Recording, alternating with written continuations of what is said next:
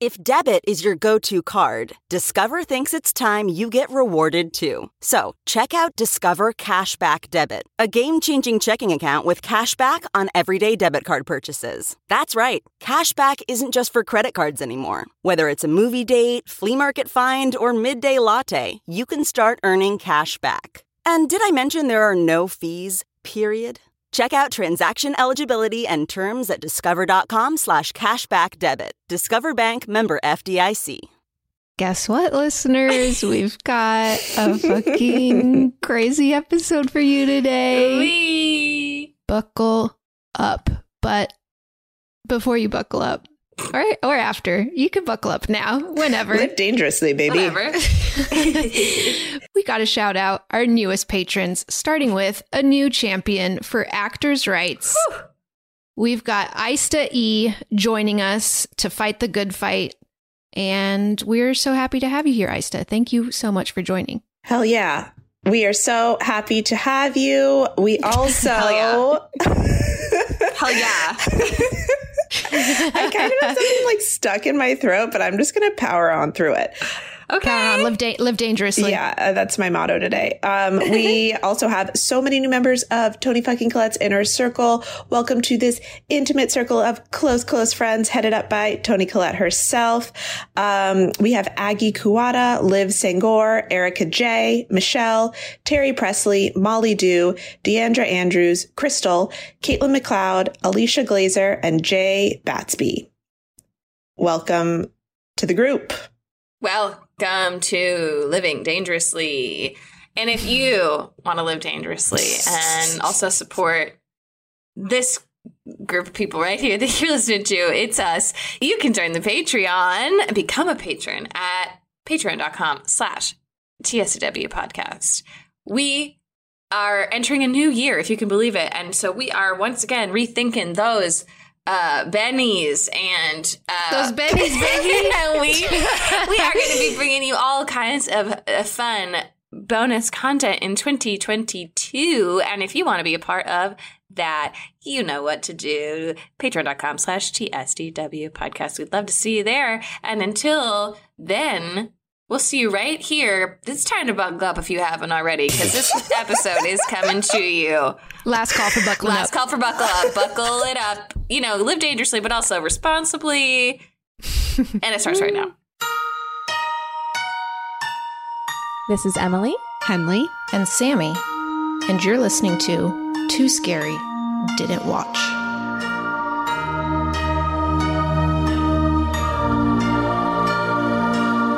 Hi, everyone. Welcome to Too Scary Didn't Watch, the horror movie recap podcast for those too scared to watch for themselves. I'm Emily, and I'm too scared to watch scary movies.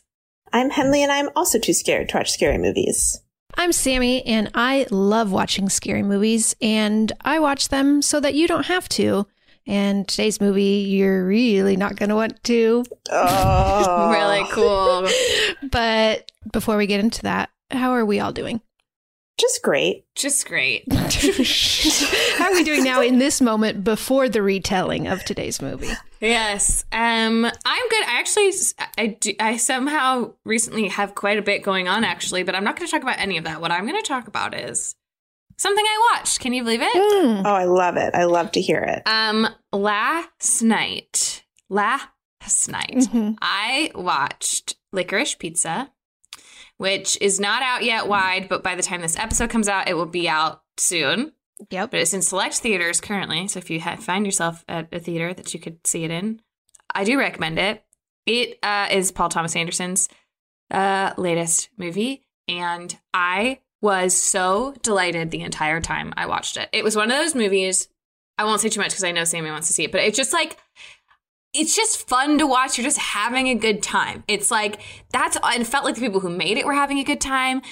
I'm all about recently movies where they're like, hey, we don't have to create like drama and catastrophe or for this to be a good movie and enjoyable and for there still be like an arc and still be tension. It's just like, we're not going to there were so many moments where like a bad thing could have happened and instead it was like, no.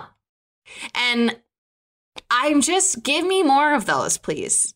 Joel and I watched Magic Mike XXL the other night because he watched it and was like, oh my God, it's so great. You're going to love it. And so he watched it again with me the next night. And it's the same deal. It's just people having a good time, but it is fun to watch. If you got recommendations of other movies like that, everyone, I would love to hear them. When is a Magic Mike 3 happening? I love the Magic Mike movies. They're great, and I would love a third. Great. They're so great. I would love a third. And you're absolutely right. They're just like a good time. But I'm not talking about that. I'm talking about Licorice Pizza, which everyone should see, I think. I will say there are two things about it that I don't feel good about. One moment that I think, or a choice that I think will be clear to everyone when they see it, what it is that I was like, this was unnecessary, and I don't think that it helped anything or was good. Mm-hmm. And then two, a casting choice, which unfortunately, he was very good in it. He's a very good actor. Sean Penn. Yeah. And I don't want him to be in things because he is I feel the same. Physically abusive to women. And it just made me really upset to watch him in this movie. And again, he was good in it. I could say that. You could be talented and compelling and also a bad person who shouldn't get things in life. And I'm upset that he was in it because otherwise I would have enjoyed those moments a lot more. But yeah. Beyond that, it was really just very, very delightful. Very, very delightful. I thought Alana Haim was great. I thought Cooper Hoffman was so good. And it was really cool to see him in a PTA movie because, what's he from? I've never heard his name before. I don't know who he is. He is Philip Seymour Hoffman's son. Oh, that makes sense that he would be in a PTA film. Yeah. He loves Philip Seymour Hoffman. Loved Philip Seymour Hoffman. And yeah, he's 18. He's Philip Seymour Hoffman's 18-year-old son. And this is his first thing. And he's the star. And he's so good and so charming and just like, yeah, it was really just, I turned to Joel like halfway through the movie and I just said, I'm having the best time. Oh. Like I was just having a good time. Bradley Cooper is so fucking funny in it. God, Bradley Cooper's so funny in it. This is a glowing review. I just had fun. Yeah, she just had fun. And I know that's about like what we're not doing here wholeheartedly. I'm about, like, we are about to do the opposite. Yeah, you need it to counteract this. Exactly. You need a little bit of both. Yeah. Anyway, what's up with you guys? I don't really have much to talk about except that you brought up Paul Thomas Anderson, and I just want to talk about how curious I am about that family. Paul Thomas Anderson and Maya Rudolph, they have 4 children together. I don't think they're married. I think they're just in a long-term relationship. Mm-hmm. They have 4 kids. Maybe common law by now, legally. Like, what is it like to have Paul Thomas Anderson and Maya Rudolph as your parents? Interesting, I bet. Yeah, I mean, they both are so cool, but also I think having famous parents in general is a bit of a double-edged sword. Is that the right use of that?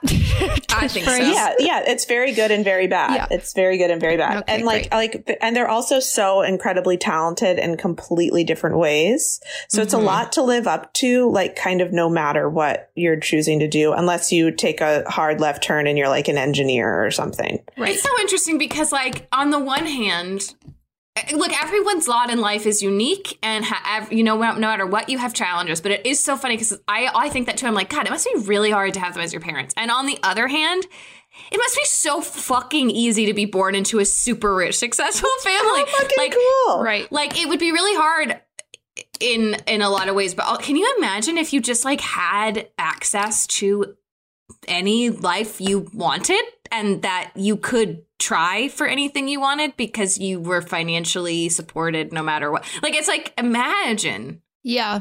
It'd be really wild. But it would also be, big shoes to fill, but also, like, you could step into some fucking big shoes if you wanted. Like, some people are like, give me the shoes. I can't, you know what I mean? Yeah. Give me the shoes. I read somewhere that the, like, biggest secret to success among millennials, or the most common factor in successful millennials is successful parents, rich parents. Nepotism. Yeah. Duh. Because then doors are open for you. Yeah, it's not even necessarily about money. Like, it is about money, but even more than money, it's about just knowing people and knowing like who to call when you have a problem and like that kind of thing. And lack of fear, or at least like the ability to take risks. Like when you are, we really and again, no, I'm not even saying that these people aren't talented or don't deserve it. Those can be true too. Again, I thought Cooper Hoffman was fucking great in this movie and a perfect choice. But so many people, it's like if you just need to like make money and earn a living and like stay afloat, you don't get to go after your dreams. Right. You don't get to take risks because that's a luxury. Oh boy. Well, this is a fruitful conversation right here. The only other quick thing, I also want to give a little recommendation, which is that I've been reading these books by Elizabeth Jane Howard. She was an author in mid-20th century. She's like a genius, I think. But the books all they are is like a domestic story of women during but right before World War II, during World War II, and after World War II. And it's about kind of like the female perspective during the war when they're not involved in the war at all. They're just like stuck at home and they like don't have anything to do. And they're like no men around, right? Yeah, there are no men around, and a lot of it is from the perspective of children. So it starts with like the perspective of, the main characters are really Louise, Polly, and Clary, and they're like 11, 12, and 13 when the books start.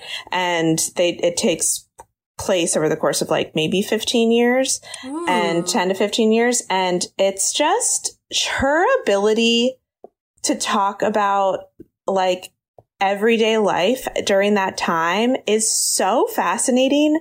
There's so much detail that is just like, it's so different than the way we live now. I honestly don't even really know how to tell you how invested I am in their lives at this point. They're 5 books. I'm like almost done with the 4th book. When I'm done with the series, like my world is gonna fall apart. Wow. What is it called, the series? So it's the Cazalet series, and I honestly can't even remember what the first book is called, but it's about the Cazalets. That's the name of the family. Okay. And the author's Elizabeth Jane Howard, and I just fucking love them, you guys. I'm into it. Well, I have a recommendation as well. It's a preemptive recommendation because it's a TV series that I've only watched the first episode of. Ooh. But this is a recommendation for my fellow vessel heads out there. Ooh. It's called The North Water. It's on. Oh, I've heard about this. It's on AMC Plus. I watched it through Amazon. You can get 2 months of AMC Plus for only 99 cents. So I did that, and it's starring Colin Farrell and Jack O'Connell, and Colin Farrell's character is so like intense in it. So I feel like he's in everything lately, and I'm so happy about it. Wait, Sammy, okay, I heard in this TV show there is a very intense killing of a seal. Yes, very intense. And it is Colin Farrell doing the killing. Whoa. He clubs a seal to death, and apparently it's long, extended. Not just one seal, Henley. Many, many seals. They are whalers. They are hunters. So that is his job, is to go kill seals. And so it reminds me a lot of The Terror, just because it's, old boats. Oh, the vessel heads, their ears just perked right up. Old boats. I do. I really do love it. And so I loved The Terror so much, but I will say that anytime there's like a wide shot, you can tell it's a little computer generated. They're not really in the Arctic, and makes a lot of sense. They're filming a TV show. And in this one, I was like, wait, this looks really real. And I looked it up. This is the furthest north any production has ever filmed. They are literally in the Arctic filming. And yeah, because I was like, this looks too good. Like, how does this? Colin wanted the real deal. And Colin Farrell refused to wear gloves because he said his character wouldn't. And I love a crazy actor. God, I love a crazy actor. He could have lost fingers. He could have lost some fingers. yeah, your character maybe wouldn't, but are these the stakes that it's worth to you? Crazy I mean, to me. God, I love it. He takes his craft seriously. You got to respect that. You gotta respect. Who knows if the show will end up being good, but I was just really thrilled by the first episode. It's a little boring at first, but then it gets... But then he starts clubbing seals and you're like crazy. Yeah. Feels like it's got a lot of the right ingredients. Yeah. So that's interesting. AMC Plus, check it out. And that leads me into this week's movie, which is also on AMC Plus. So it's part of why I chose it, because I was like, look at that. Just in my same little subscription I just bought. Also, I wanted to get us in the holiday spirit this week. And so I did watch Rare Exports, and it was not scary at all. It was a nice little movie. I do recommend it. I had fun, but I was like, there's literally nothing scary in this movie at all.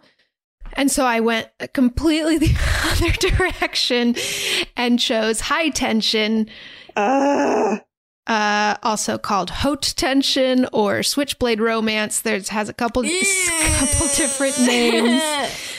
Came out in 2013. It is rated NC-17, worth mentioning. No, thank you. Directed by Alexander Aya, who also directed Crawl, which was a lost episode of ours. Oh, yeah. Well, Crawl wasn't that scary, so... No, but he's a good, good at building, suspense and tension. Tension. That's okay. right. There we go. And it was written by Alexander Aya and Gregory Levasseur, starring Cécile de France, May Wen, and Philippe Neon. It is a French film, as you can tell by my accent. Yes. And it's on AMC Plus. You guys have obviously heard about this movie based on your reactions. What do you know about it?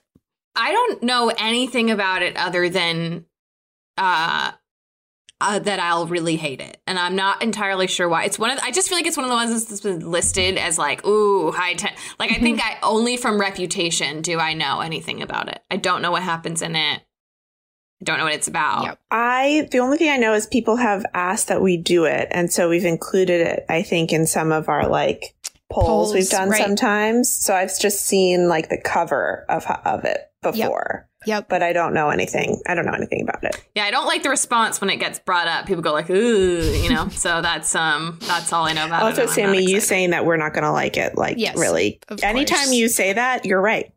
Yeah. You are right. Yeah, you tend to know. You've never been wrong. This is one I had wanted to see for a long time. This was my first time watching it. And I don't know, I had heard of it equated with torture porn in that camp. It's because it's French. It's actually, they have a different phrase for torture porn called the new French extremity. Okay. They had to make it their own. So yeah, I think that's part of why I hadn't watched it for so. It's hard to know when the mood is right to watch torture porn. Yeah. And I don't know what it said about me. Last night I literally was in the mood. I was like, that sounds kind of fun right now for me. No, I think sometimes you want it. Sometimes you want an extreme feeling. I wanted some extreme feelings last night, and I got them. Cool. All right, so it lived up to its its definition. It is torture porn. We could talk about it a bit at the end. It's actually not as gnarly as I was bracing myself for. Okie dokies.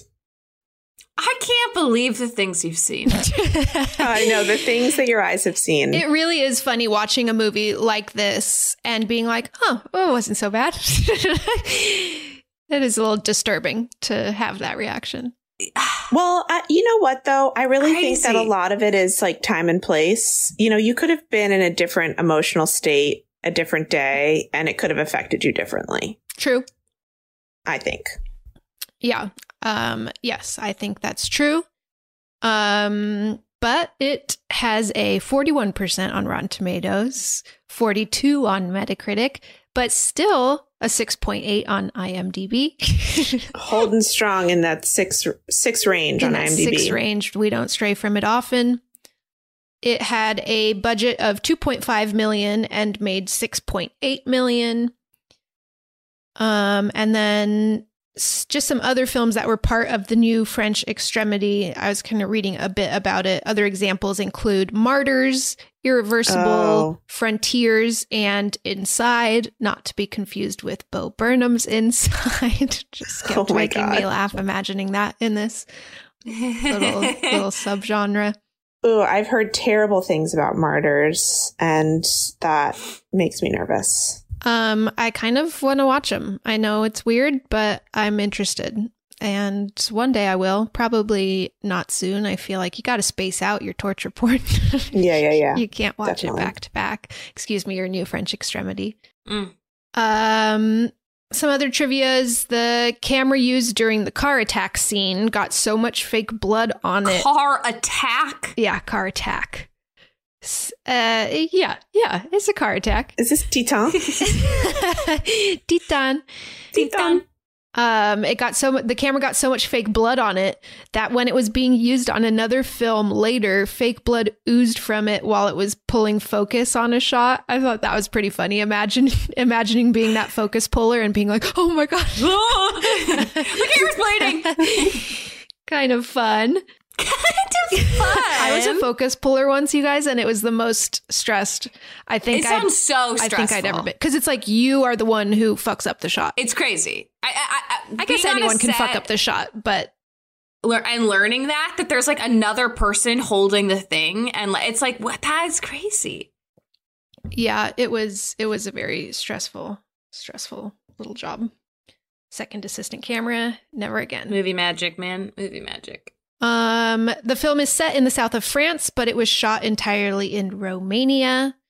And this made me laugh. It was influenced by the Dean Koontz novel Intensity. Some people were like mad and said it just ripped off this novel. And despite the similarities, Koontz later elected not to pursue a plagiarism case as he found the film so puerile, so disgusting, and so intellectually bankrupt that he didn't want the association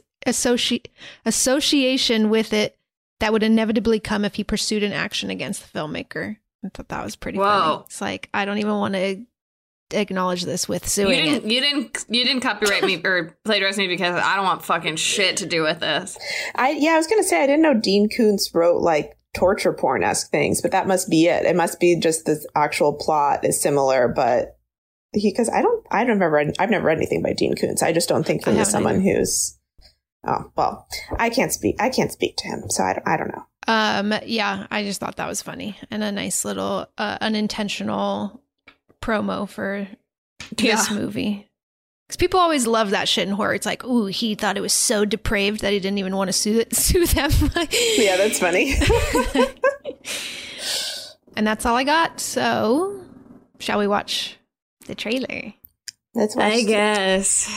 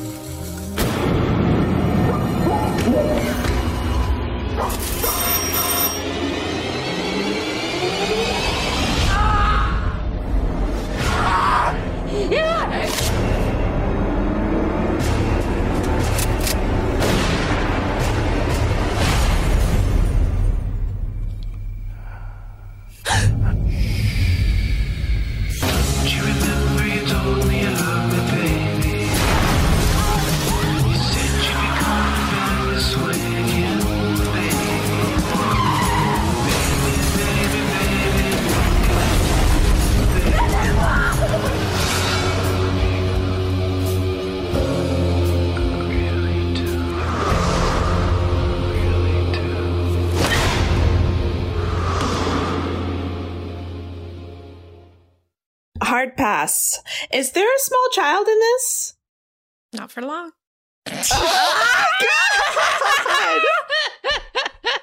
Oh my god.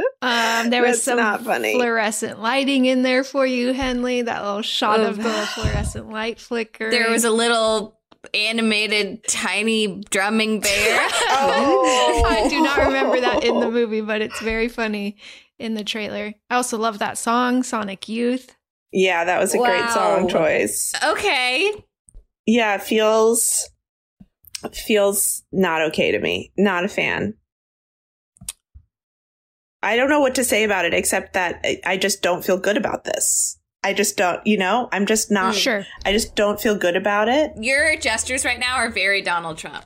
I just don't feel good about it. Oh my God, my mom tells me to dress like Mary Poppins. You tell me I look like Donald Trump. I don't know who I am that's anymore. What I said. Henley, you look like Donald Trump. Now I'm imagining Donald Trump dressed like Mary Poppins.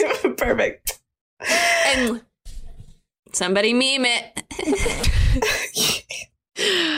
I had been excited about this movie for a while. I like a female protagonist kicking ass. That's always fun. Looks like she wrapped some barbed wire around a stick. Yeah, she sure did. Pretty gnarly, like Negan in The Walking Dead. Seems like an effective weapon choice, but yowza. Yeah. Yowza. We're going to have to just see how we feel about it all at the end, because I can't say much about my feelings at this time.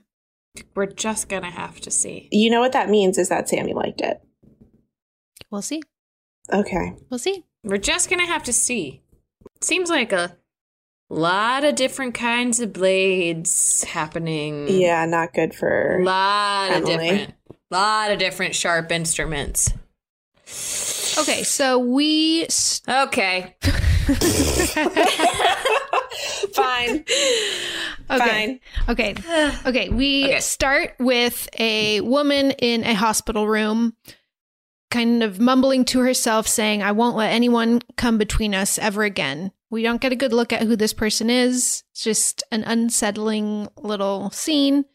And then we go into our main titles, which are, regular titles cut with a woman running through the woods, looking really injured and bloodied and barefoot.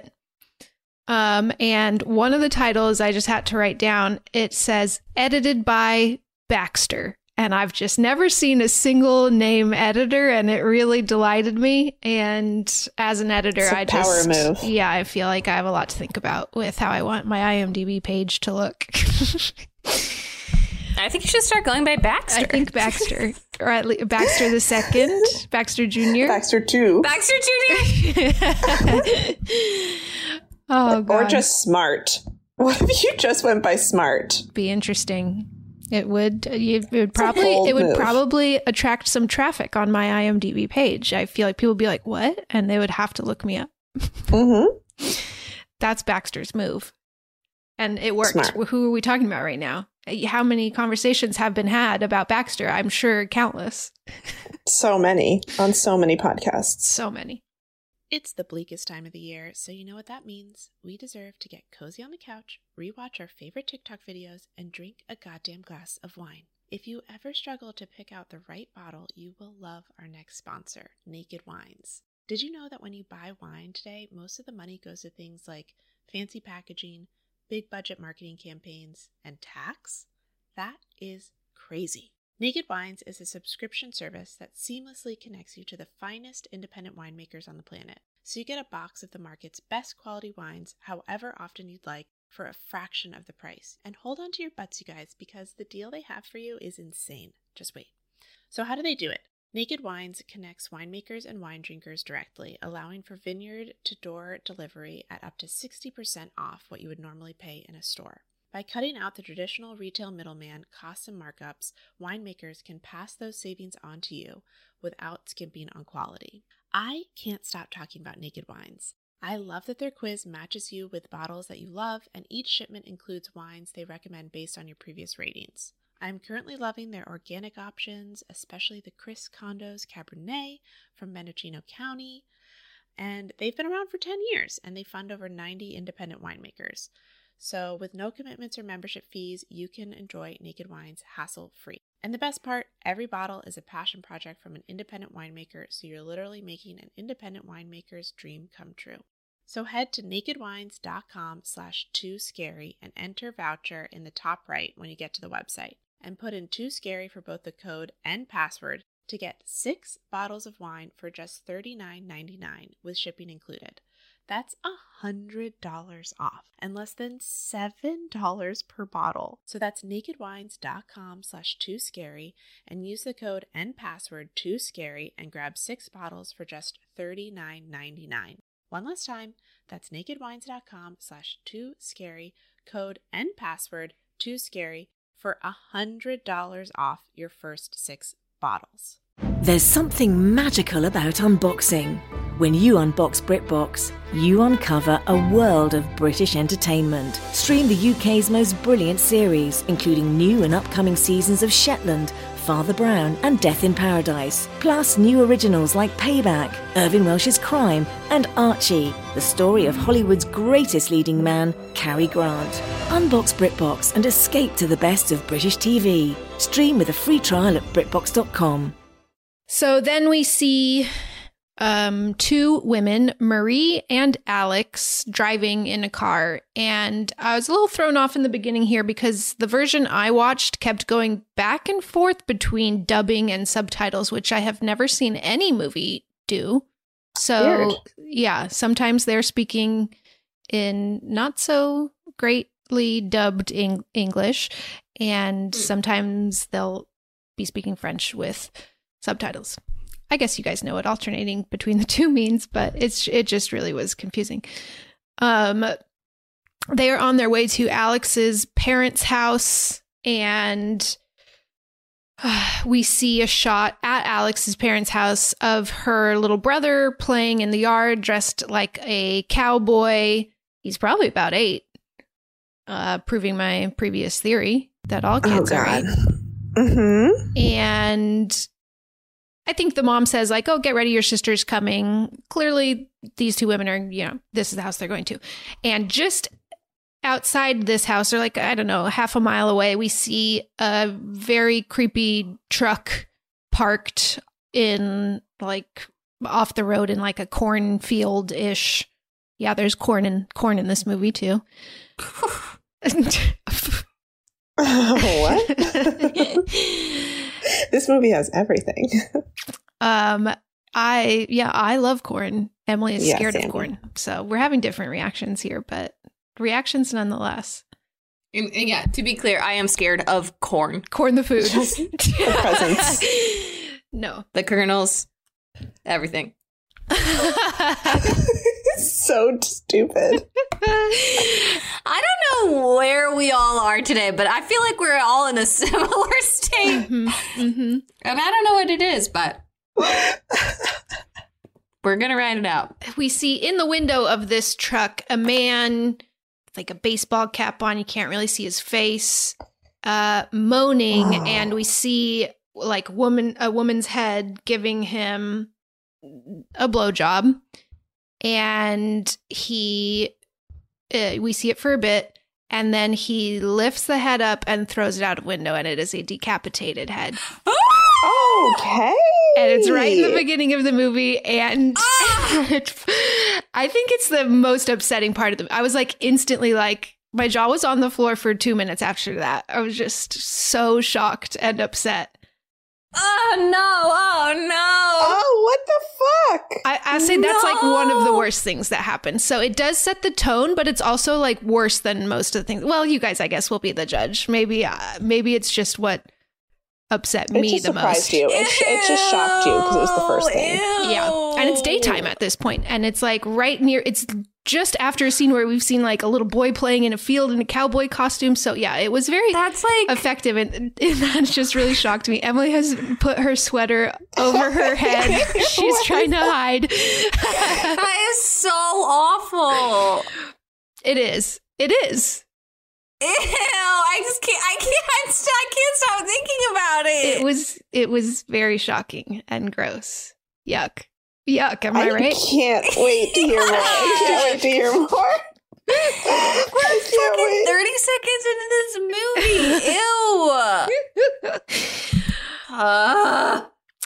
Ew. So then we go back to Marie and Alex, and now it's nighttime and they're getting close. They're driving past the cornfields now, the same cornfields. And Alex says, stop the car. I think I saw someone in the cornfields. And Marie stops and Alex just jumps out and runs into the cornfields in the dark, which is so ill-advised. Like, what? If you saw someone, the last thing you would want to do would be to get out of the car and like run right in there. No, thank you. No. Run away. Run in the opposite direction. Just keep driving. You're already driving. Just drive right past. Who fucking cares if there's someone in the cornfield? Oh, boy. Yeah, you nosy bitch. Let them tend to their corn business. Yeah, they didn't invite you. And Marie gets scared and jumps out after her and chases her through the cornfield, and the two of them are getting lost. They don't have flashlights or anything. It's dark. And then Marie hears the car starting up and driving away, panics, is able to follow the noise and run back to the road and sees the car driving away, yells after it. And Alex laughs and stops and is like, haha, gotcha. Very funny joke. Everybody's laughing and having a good time. I love it when people do that.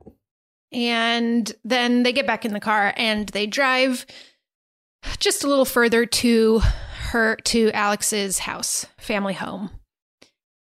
I was going to really go on a tangent that maybe we should just talk about another time, but I'm just curious. Have you guys ever had, like, I'm sure you have because you grew up as women in the world, like a mean friend, like a friend who's your friend, but their whole deal is like being mean. Yes. Like, that's what that makes me think of. It's just like, hey, I don't want that. But we all grew up having like a friend who's like, no, they're my friend. They just make me feel like shit. Yes. Oh, yeah, definitely. It's like, no. Like, if I had a friend who did that, I'd be like, what the fuck is your problem? Like, what? Well, because there's so much in, like, little teenage brains that are just wanting to impress other people. And I feel like that's how my mean friends got away with it, is because they were, I guess, more popular than me. And I was just like, I gotta prove myself worthy. I guess there's a lot to unpack there, but... There's a lot to unpack there. Usually mean friends are deeply insecure and need to assert power to feel valid. Yeah. But hey, if you're listening and you have a mean friend, they're not your friend. Don't be their friend. Yeah. There's no need for it. There's no need. Friends should be nice to you. There's lots of nice friends out there, and you deserve them. Anyway, all right. So far I'm not loving this friendship is all I'm trying to say. Sure. That's fair. They arrive at the house. We meet Alex's family, her mom, her dad, and her little brother. And they're clearly excited to see her. It's been a while. The women are college aged, and I think they're about to start a new year of college, so they'll be away for a while. So the family's excited to see her. And she gets Marie settled in her room. The house is 3 stories, and the 3rd story is just the guest room. And so Marie is on the 3rd story. And it's clear also that at this point that Marie is our protagonist, because we recognize her as the woman who is running through the woods in the titles. She has like short cropped blonde hair. And it's just in the way that it's filmed where we get that she's who we're meant to be identifying with. And as Alex is getting her settled in her room, she says, "You want me to turn on the radiator?" Marie says, "No, I'll turn it on when I get cold. Don't worry about it." And Alex says, "I'm going to go put my little brother to bed. I'll like come check in on you in a second." And she puts her little brother to bed, and Marie puts her stuff down in the room, unpacks a little bit, and then goes out to smoke a cigarette. And as she's smoking a cigarette, she looks up at one of the windows, and we see Alex taking a shower, and Marie really watches. So we get the impression that Marie has feelings for Alex, but from their conversations, we see that it's not, returned. Alex doesn't feel that way. But there's just this little moment of like longing, Marie looking at Alex longingly. Can you see her like whole naked body? You see her boobs. Poor window placement for a shower. It is. I was thinking that as well. I don't think I've ever showered in a shower where it's a big window too. Like I've showered in showers where there's a little window in the shower. Yeah, sometimes you need it to, ventilation. You could open that window up. Yeah. Or if they're usually like frosted, Mm-hmm. There was kind of a big window in my LA apartment shower bathroom. I don't know whether you guys ever noticed that. But sometimes I would shower with the window wide open and just be like, hope my neighbors don't walk by. I definitely am not sure if people from the street can see. I just assume people can't see in my windows. I don't know why, but I walk around naked in this zone. No, Emily, you couldn't. I don't think from where your apartment is. I'm not going to change my behavior either way, but I've definitely had a thought of like, I wonder how many people who live around me have seen me naked. I guess I don't care. Yeah. But that's not in the shower. Yeah. It is funny in like a city that there would be a big window in your shower because this is at least very rural. There's nothing around them. They are in the middle of nowhere. Yeah, I guess that's fair. Still, interesting window placement. That's all I'm saying. Am I just trying to delay you ever having to tell us? Yeah. We got to just let me tell you something else. No, let's talk Marie about windows.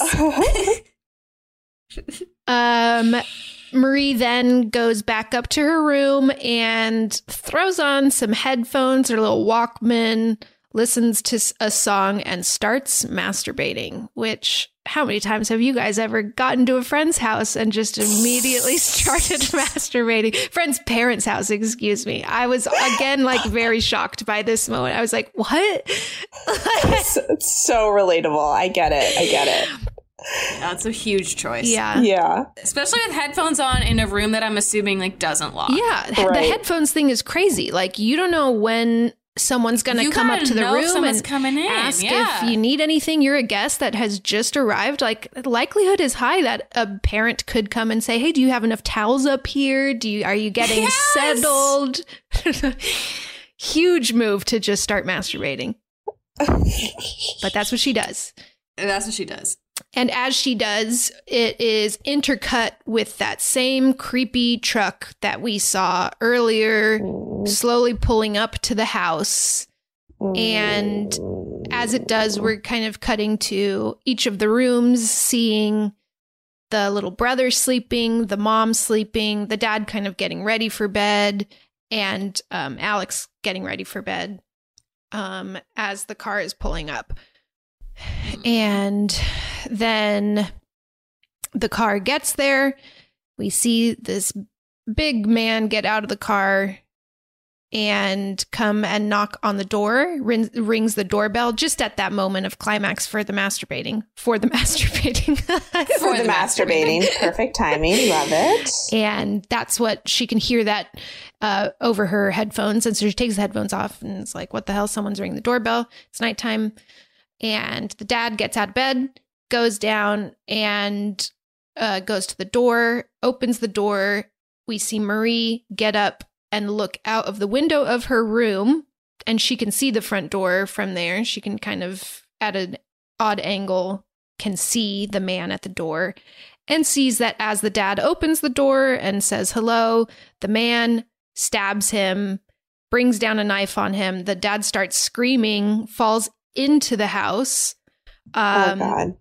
Marie is terrified, kind of freezes and doesn't know what to do. And we see downstairs that the man kind of pushes his way in, and the dad is trying to climb up the stairs. And oh, God. But he's injured and he can't move very quickly.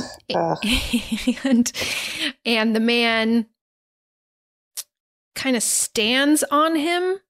No. And then puts his foot on the back of the dad's head and like stomps it through the banister, the railing.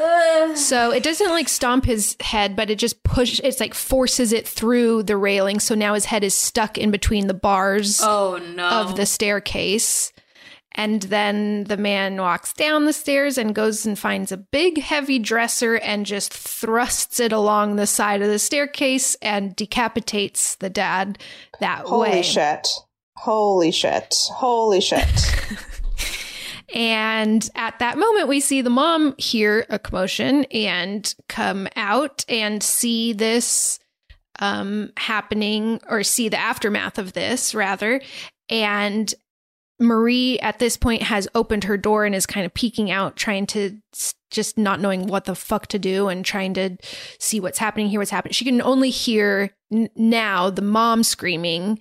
And so she just closes her door and she starts packing, which at first I was like, why is she packing? And then I was like, oh my God, she's so smart. And she starts remaking the bed and she goes into the bathroom and she wipes out the sink so that it's not wet. And she makes it look like nobody's in this room. She like shoves all her shit under the bed and we see her eye the shower, like she's going to hide in there.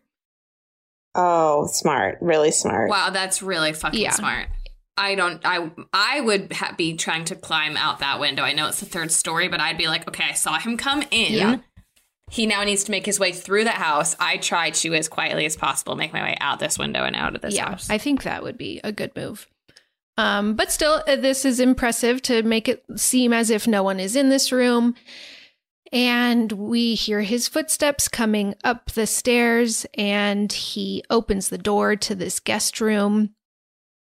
And first thing he does is hold his hand to that radiator and feels that it's cold. And I thought that was very cool too. And like, how fucking scary that if she had turned it on, he would have known there's no way to cool that down quickly. So I thought that was a fun little detail. Yeah. And he looks, it does look like nobody's there. He does go into the bathroom, puts his finger along the sink, and it's dry. He's also like really thinking this through too. Yep. And he looks at the shower, walks toward it, and rips back the shower curtain, and she's not in there. And okay, great. Then he walks back into the bedroom and pulls up part of the mattress. It's like a pretty thin mattress, so he just basically pulls up a corner of it. Nobody's underneath there. Puts it down, starts to walk out, and then the camera lowers and we see she is under the bed and has like pulled her feet up. So she's like in a little ball in the area under the bed that he wouldn't have been able to see based on the part that he pulled up. And she is terrified, has her hand pressed against her mouth, trying not to even breathe. Like she's just trembling, trying to not make any sound. Like he's so close that I think if she was even breathing, he would hear it. Oh God. So she's holding her breath, and he walks out. He leaves, and she finally is able to breathe, lets out her breath. And then we see the man go into Alex's room. We see also that Alex is sleeping with earplugs, which is why she hasn't woken to all the screaming that's happened so far. And the man takes out his little switchblade. It's more like a straight razor. I guess that's a switchblade, but he takes out the razor and he's like stroking Alex's face with it. Oh, great. And she wakes up and he just looks at her and goes, shh, very creepy. Don't like that. No. There is a phone in Marie's room that is not plugged in, and she sees a little plug behind a wardrobe. The wardrobe's really heavy. She starts trying to slide it and eventually is able to slide it. But the plug she saw is like not a phone plug. It's like just a regular plug. And so she's like, fuck, that's not going to work. Can't call from there. And she tiptoes down stairs to the mom's room, and I don't remember how she knows that this is safe, but at this point the man is in Alex's room, and so Marie is able to get past and to the parents' room, again just looking for a phone. Like she's just searching for a phone anywhere. The phone in the mom's room or in the parents' room is also not connected, not getting a dial tone. The fuck? And as she is fucking with it and trying to get it to work, she hears the footsteps coming towards that room. She goes and hides in the closet of the parents' room. If I'm her, I'm never leaving the room that he already checked. Yeah, right? Yeah, Wouldn't never. you stay until I mean, you know I guess he's it's gone? good of her to want to try to call for help, but I truly think I'm like, I ride this out in this room. Yeah. Where he thinks he's nobody's in. I mean, I know that my stress response is freeze. And so, me too. I think I just know that about, like, I think I physically probably couldn't do anything but stay in that room. But yeah, I mean, impressive that she is making moves. And so she hides in this closet, and it's one of those closets with like the little slat doors, so she can see out a bit. And as she is looking out, she sees the mom run in, and she's bloodied, like she has been stabbed, but she's not dead yet. And she runs, and she seems to look right at Marie. And I think she's close enough that maybe she does see her, but she doesn't say anything. And she also goes for the phone, sees that it's not working. The man comes in, grabs her from behind, and slits her throat. And it's a pretty gnarly slitting of the throat. I feel like I've seen lots of throats being slit in movies, and this one was somehow different. No, it's already bad enough. It's bad enough. It doesn't need to be worse. I think it's because he's pulling really hard on her head. And so her skin like tears as he's slitting her throat. Emily, this is not what Emily wants to hear. These are not the details Emily wants. I don't like these adjectives. No. And we see Marie just, again, trying not to make a sound, hand pressed over her mouth, tears falling out of her eyes, watching this, still making eye contact with the mom as she is dying. And then the mom drops to the floor and goes out of sight because Marie she can't move, so she can't like look down. And we just hear sawing through flesh. And blood is just spraying on that closet door. Ew. And so this guy needs to take heads off. That's his kind of whole deal. That's what I thought. And then I think hears the little boy making a noise or something. Oh, I forgot about the little boy. I didn't forget about the little boy. And so he leaves the room, I think, for that. And then at that moment, Marie comes out of the closet and drops down at the mom's side, and her head is still attached in the shot. And I was like, what was he sawing? And then in the next shot, we see her hand just across the room, just a sawed off hand on the other side of the room. It's never focused. It's not they don't draw your attention to it, but I was just like, how interesting that he just was sawing off her hands. Emily's throw up. Then I want to tap out for the kid part. The kid part isn't too bad. Okay. But so Marie goes into Alex's room now and finds Alex completely, she's chained up with like metal chains around her wrists and her ankles. So Marie is pulling at them. It's, useless. And Alex also has a gag in her mouth that's like a piece of like rubber that is also chained at the back and it's really tight. And Alex is screaming and screaming and screaming and freaking out. And Marie's trying to calm her down, like, it's okay, like, I'm gonna get him, I'm gonna get us out of here. And we see through the window the little boy running into the cornfield. And again, Alex is just fucking freaking out. And Marie looks out the window and we just hear a gunshot. And then the little boy is not screaming anymore. So we don't see it. Okay. Well, at least it's a gunshot. Yeah. Yeah, that's way better. That's better. Yeah. Marie asks Alex, where is a phone? Where is a working phone in your house? And Alex cannot respond. She is gagged and can't say anything. But Marie decides she's going to go down to the first floor to look for a phone so she can call for help.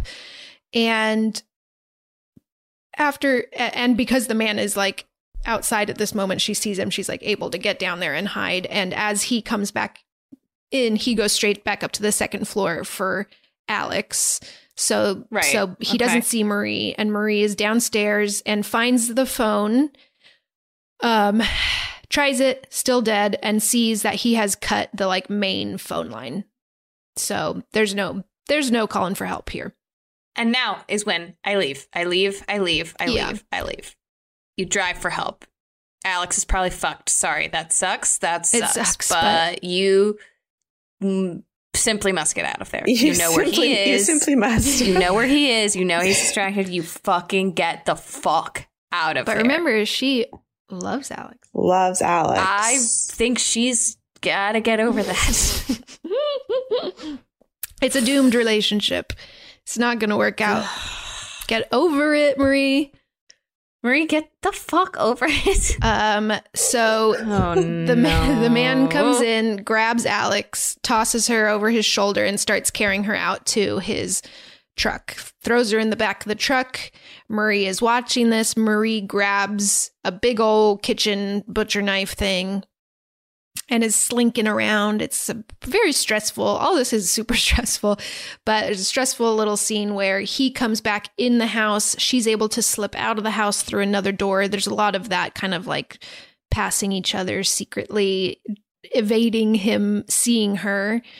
And he comes back in and goes to a photo frame on top of the fireplace of Alex, breaks the glass, and uses his nasty little switchblade to cut out her face, like cut out just a photo of her face. And he's just kind of looking at it, probably like breathing. You know, the killers always like to breathe loudly. Yeah, they love to breathe, and they love to do things too slowly. Yeah. So he's obviously preoccupied with staring nastily at this photo of Alex. And Marie uses this moment to go to the back of the truck and is trying to calm down. Alex is saying like, okay, where you're like, I'm going to get him. I've got this knife. And she hears him coming, and she's in the back of the truck too. And so she basically holds the knife out like she's ready to plunge it down into him right at the back of the truck. And as he gets to the back of the truck, he just slides the door closed without looking in. And so he doesn't even see her. The way that the angle is, he just slid the back of the truck closed. It's like a metal grate. It's like a milk truck looking thing. And just locks it with a padlock. And so now they're both locked in there, and he starts driving away. Cool. And we see he sticks that photo of her head on his dashboard, where there are many photos of women's heads. Yeah. Oh, God. And they're driving. Alex is screaming, making a lot of noise. Maria's like trying to whisper, like, you gotta be quiet. You're gonna like give us away. Like, just like pretend it's just you here. I gotta, he's got to not know I'm here. Yeah, if I were here alone, I'd be screaming. Yeah, that's true. And they get to a gas station, and he starts filling up the tank of gas. Marie somehow is able to get out of the truck, which I just must have looked away at this moment. But let's say there's a little window or something that he wasn't worried about Alex getting out of because she's bound, that Marie is able to get out of. And while he's on the other side of the truck filling up, she runs into the store and looks right at the clerk, panicked. The clerk immediately can see something is wrong, says, "What's wrong?" She says, call the police, call the police. The second she says that, the man opens the door. She has to like run and hide behind a shelf. And the clerk just starts trying to play it cool with this guy. He's like very quickly aware that, okay, this guy's the danger. I have to like act like I don't know anything. The man is fucking with the clerk. He's like, it's like he he kind of knows. He clearly already kind of knows, because he like has blood on his hands, and he's not hiding it. He's just like resting his hands on the counter, and the clerk sees blood on his hands and tries to reach for a gun under the counter. But then the guy like grabs his hand and is like, can you get me a bottle of alcohol or like a bottle of Jim Beam or something? And the guy's like, yeah, sure. Let me do that for you. Grabs the keys for the liquor cabinet, walks over to it, and he can kind of see from the corner of his eye Marie hidden behind a shelf. And he winks at her, trying to give her signal like it's okay, like it's going to be okay. And as he does that, the man slams an axe into his back and kills him. And he slams the axe into his chest. The man falls over forwards onto it, and the man again steps on him, like pressing the axe like into him. And the man clearly knows like something's up. He's like, he then says to the clerk's dead body, what were you looking like? What did you see? Who were you looking at? And he's looking around, and it's again a scene of her trying to, as he walks by a shelf, her hide behind another shelf, like the Jurassic Park scene thing, where she's just like hiding from him. And she's eventually able to slip into, there's like a downstairs area with bathrooms, a men and a women's restroom. And they're like big restrooms that I don't think any gas station in the middle of nowhere has, where it's like 8 stalls. Yeah, no. But she hides in the last stall, and we see the man come down and one by one open each of the stalls. We see her holding her breath, and he gets to the last stall, hits it open, it's empty, and we see that he is in the women's bathroom and she is in the men's. And so he then goes into the men's bathroom, but just goes to pee in there and doesn't check those stalls. A woman wouldn't be smart enough to think to hide in the men's bathroom. So she's going to go in the appropriate bathroom for her gender. This is a situation where you never cross those lines. And that'd be nasty. And so he is satisfied that he's searched the whole gas station. He changes the sign to close, turn the lights off so nobody goes in there, and gets in the car and drives off. And Marie does not get back to the truck in time, obviously, and is now in the gas station. But it does have a working phone. She is able to call the police. She says, a man, I was with my friend's family. He killed their whole family. He has her in his truck. The cop is saying, what gas station are you at? She's fumbling through papers and can't find. She's like, I don't know. Like, I was in a truck. I couldn't see. I don't know where I am. Isn't that like your job? Can't you come find me? There can't be that many trucks on the road. Like, you need to send someone right now. And the cop is being a little rude to her and is like, ma'am, you need to calm down. Like, calm down. Okay.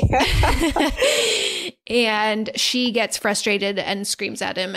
And she says, if I blow the place up, will you be able to find it? And slams the phone down and grabs the clerk's keys and runs out to his car and takes his car and goes after the truck herself. No. Don't do that. Don't do that. It's not a great idea. It's fine. She's doing it. You know what? Let her do it. She already did it. Just let her do what she's going to do. It's happening. It's fine. It's happening. She follows him down. There's nobody else on the road except for these 2 cars. He turns off down a abandoned dirt road. And she turns off her headlights and follows him. And it's like, he's gonna see you. Yeah, they don't make you invisible. Yeah. So it's now in these woods. It's dark. Oh my God. She's like, kill me too. Kill me too. I also want to be killed. It's not fair that Alex is the only one. And he's turning down roads, and she kind of loses him for a second and can't figure out where he went. Then, of course, in her rear view mirror, his lights are right behind her, and he slams into her and drives her off the road. This is the car attack, which actually I think I looked away at this point too, not because I was scared, but I was just momentarily distracted. Right, yeah. But after this car crash, she is like covered in blood. So this must have been where the blood got on that camera. But she's able to crawl out of it before he gets to her. There's blood pouring from her head, from her arm. She has to do like a tourniquet situation in her arm. Her whole left arm is just like red. And she runs into the woods. And there's some sort of like greenhouses in the woods, basically plastic sheeting put up with like plants inside, but a bunch of them. Okay. And so she can just see the man's flashlight in the plastic as he's trying to find her. And she's crawling around through each one, evading him, wrapping up her arm. And this is where she finds a broken barbed wire fence, is able to pull one of the little wood planks from it and twists it so she just wraps the end fully in barbed wire. Real gnarly weapon, but probably a pretty effective one. Yeah, effective. Yeah. And now that she has this weapon, she starts turning to try to find him. She's like ready for this confrontation now.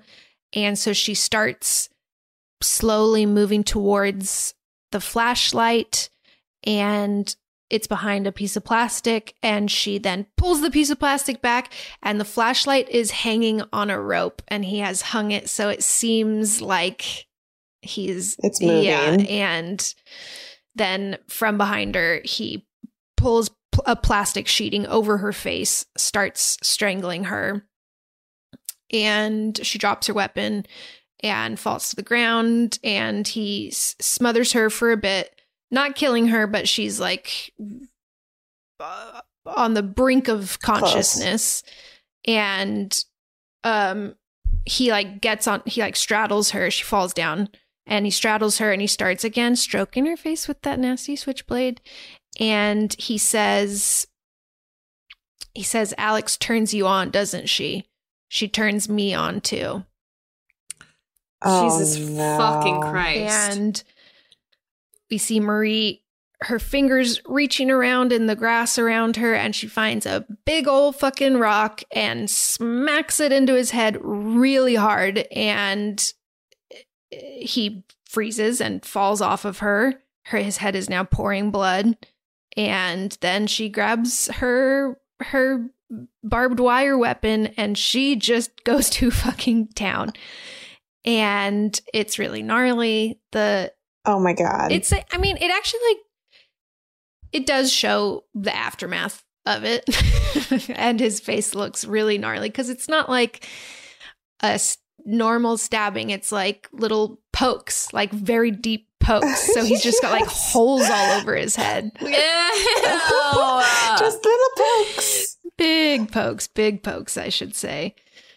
With like dirty, gross metal. Mm-hmm. Like, ugh. And he's not quite dead yet, but he is on the floor gasping his final breaths.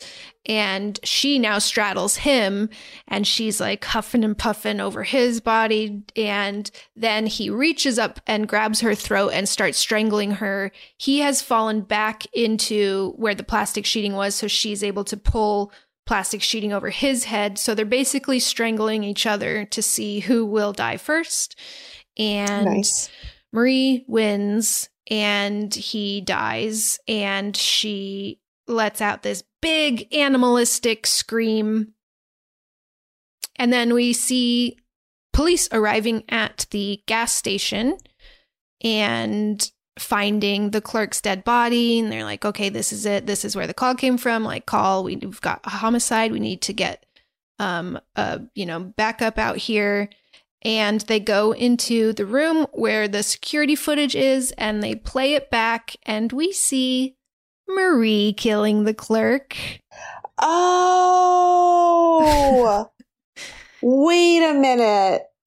Why is this like familiar to me? I think that this movie was somehow spoiled for me. I don't know. You saying this for some reason is really ringing a bell. Wait, keep going.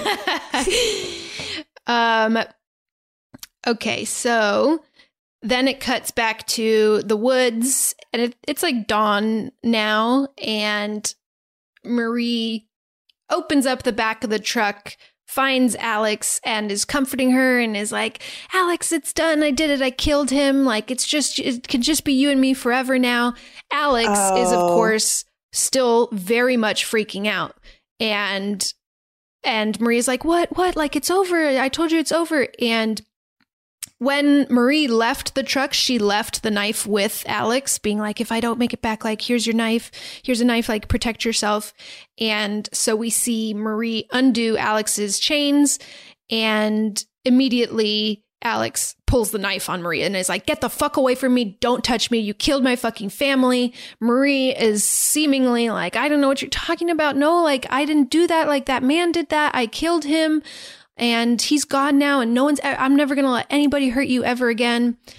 Alex obviously buys none of this and slashes her in the face and then stabs her in the stomach and runs. And as we see that she's like left the knife in Marie, and as Marie pulls the knife out, we see the shot of her and it's the man again. So she's like gone back into the man form. Oh my God. Wait. I don't understand. Was she like, did she still decapitate? Was it still her at the very beginning? That I don't understand. I'll tell you.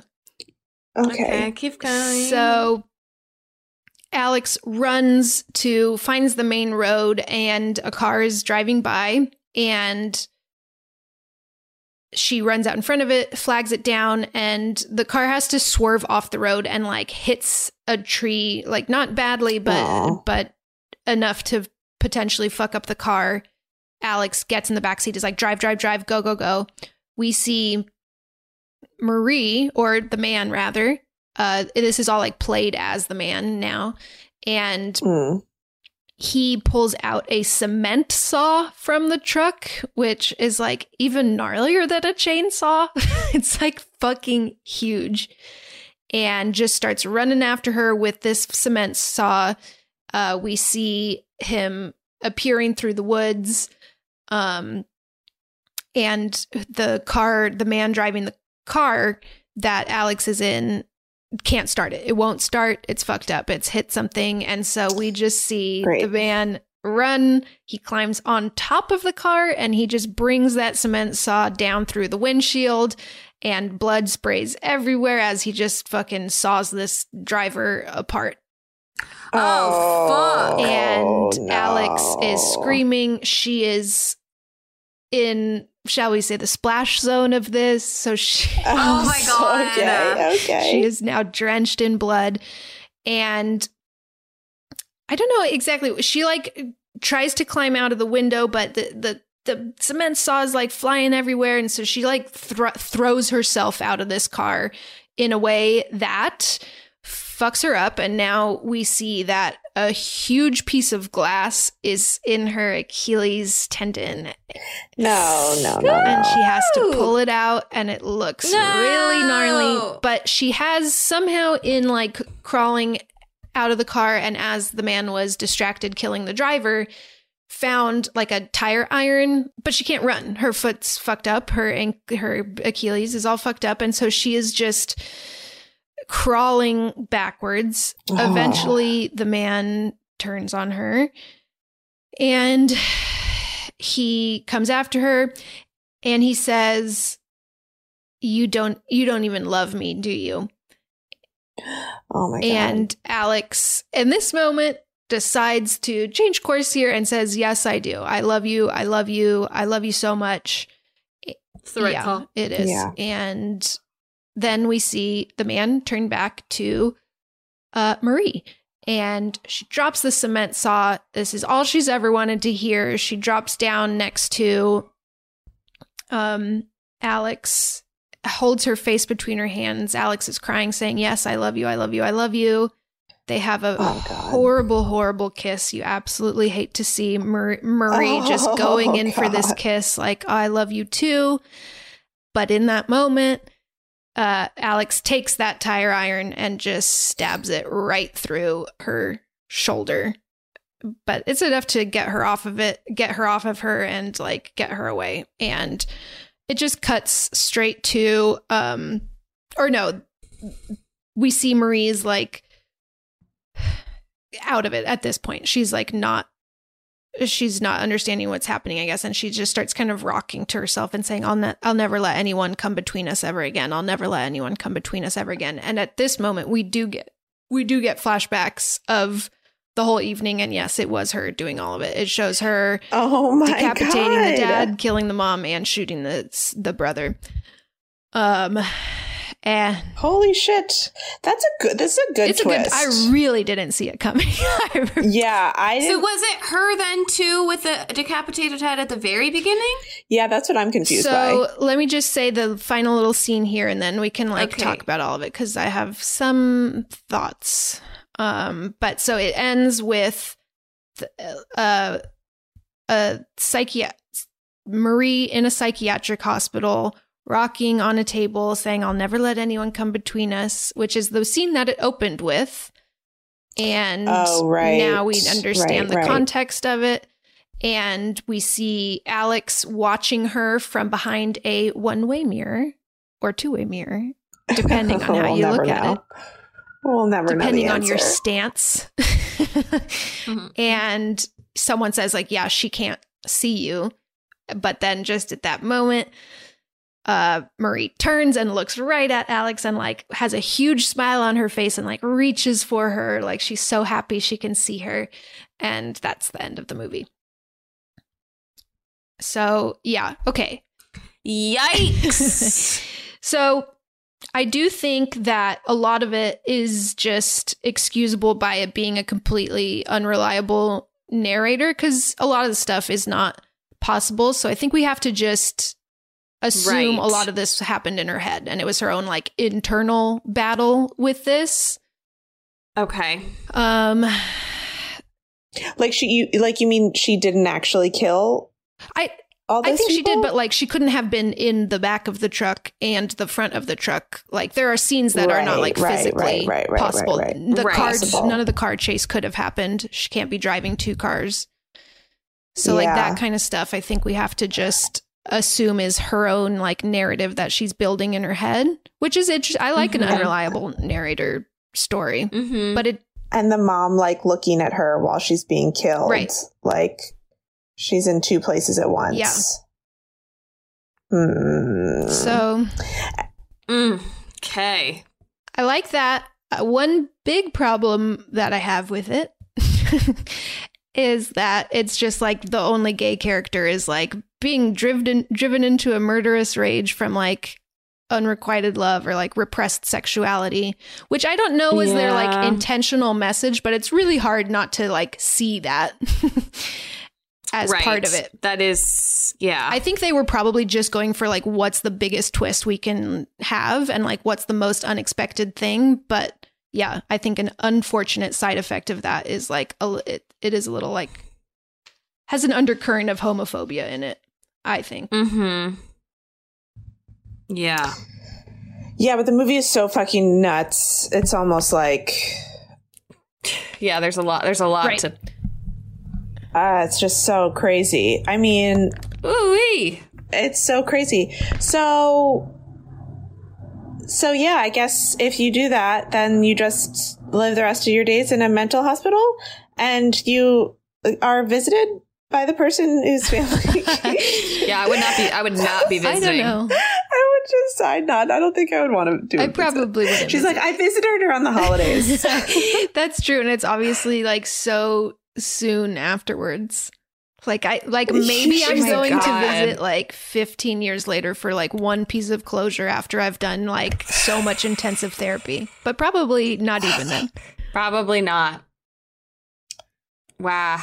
That was, and I don't know why, but the second you said that, I don't know whether someone like a deja vu of it. I feel like someone like maybe spoiled it for me on Instagram or something when we were doing one of those polls. Like maybe someone like DM'd. Oh, this movie has the craziest twist. Something like that. Yeah. I just didn't see that coming. I didn't even know there was a twist, so I was shocked. I didn't see it coming at all until you said it, and then I was like, "Wait, I've heard this before." Yeah, no, I mean, it's definitely like the twist kind of makes it interesting. I think so. I think it's like it's effectively different from other things. And I like a lot of the elements that it had. You guys know I love home invasion movies. And so I was really into the beginning of it as well. And except for the very gross part that we don't like. But it also it's visually similar to the Texas Chainsaw Massacre, which is another one of my favorites. And so I did like it. I liked it. I don't think it's perfect, but I had a good time. And do you guys see kind of what I mean? That it like wasn't as bad as I was expecting? Honestly, yeah. I think when I think of torture porn, I think it gets much worse than this. Yeah. It could have been drawn out. All the deaths could have been more drawn out. Like a gnarlier slasher to me, more so than like a full-on torture porn. Yeah, because they're not actually like being tortured necessarily. You know, their deaths are pretty quick. Yeah, that's a good distinction. Yeah, it's not like being drawn. He like kills them one by one. Aside from maybe Alex, who is drawn out, but he's not torturing her. But she's not being tortured, He's just being, I'm sure, maybe would have been tortured eventually. Or, I don't know. But, yeah. Ugh, it's terrifying. It's also just fun to, like, have your final girl be, like, unexpectedly your villain. Yeah, that's fun. Yeah. That's really fun. That's a real surprise. I like that. Ugh. It was still gross, though. Hey, we did it. We never have to do it again. We never have to And as a matter of fact, we shouldn't do it again. It'd be weird if we did. No, we probably shouldn't do it again. It would be weird. It would be weird if we did it again. Let's do it again. And this time, Emily, you'll act like you've heard the ending before. Okay. And I'll act like I haven't. Perfect. Okay, I like that. Totally different enough that it'll be a fresh episode. Yeah. Yeah, I think that's good.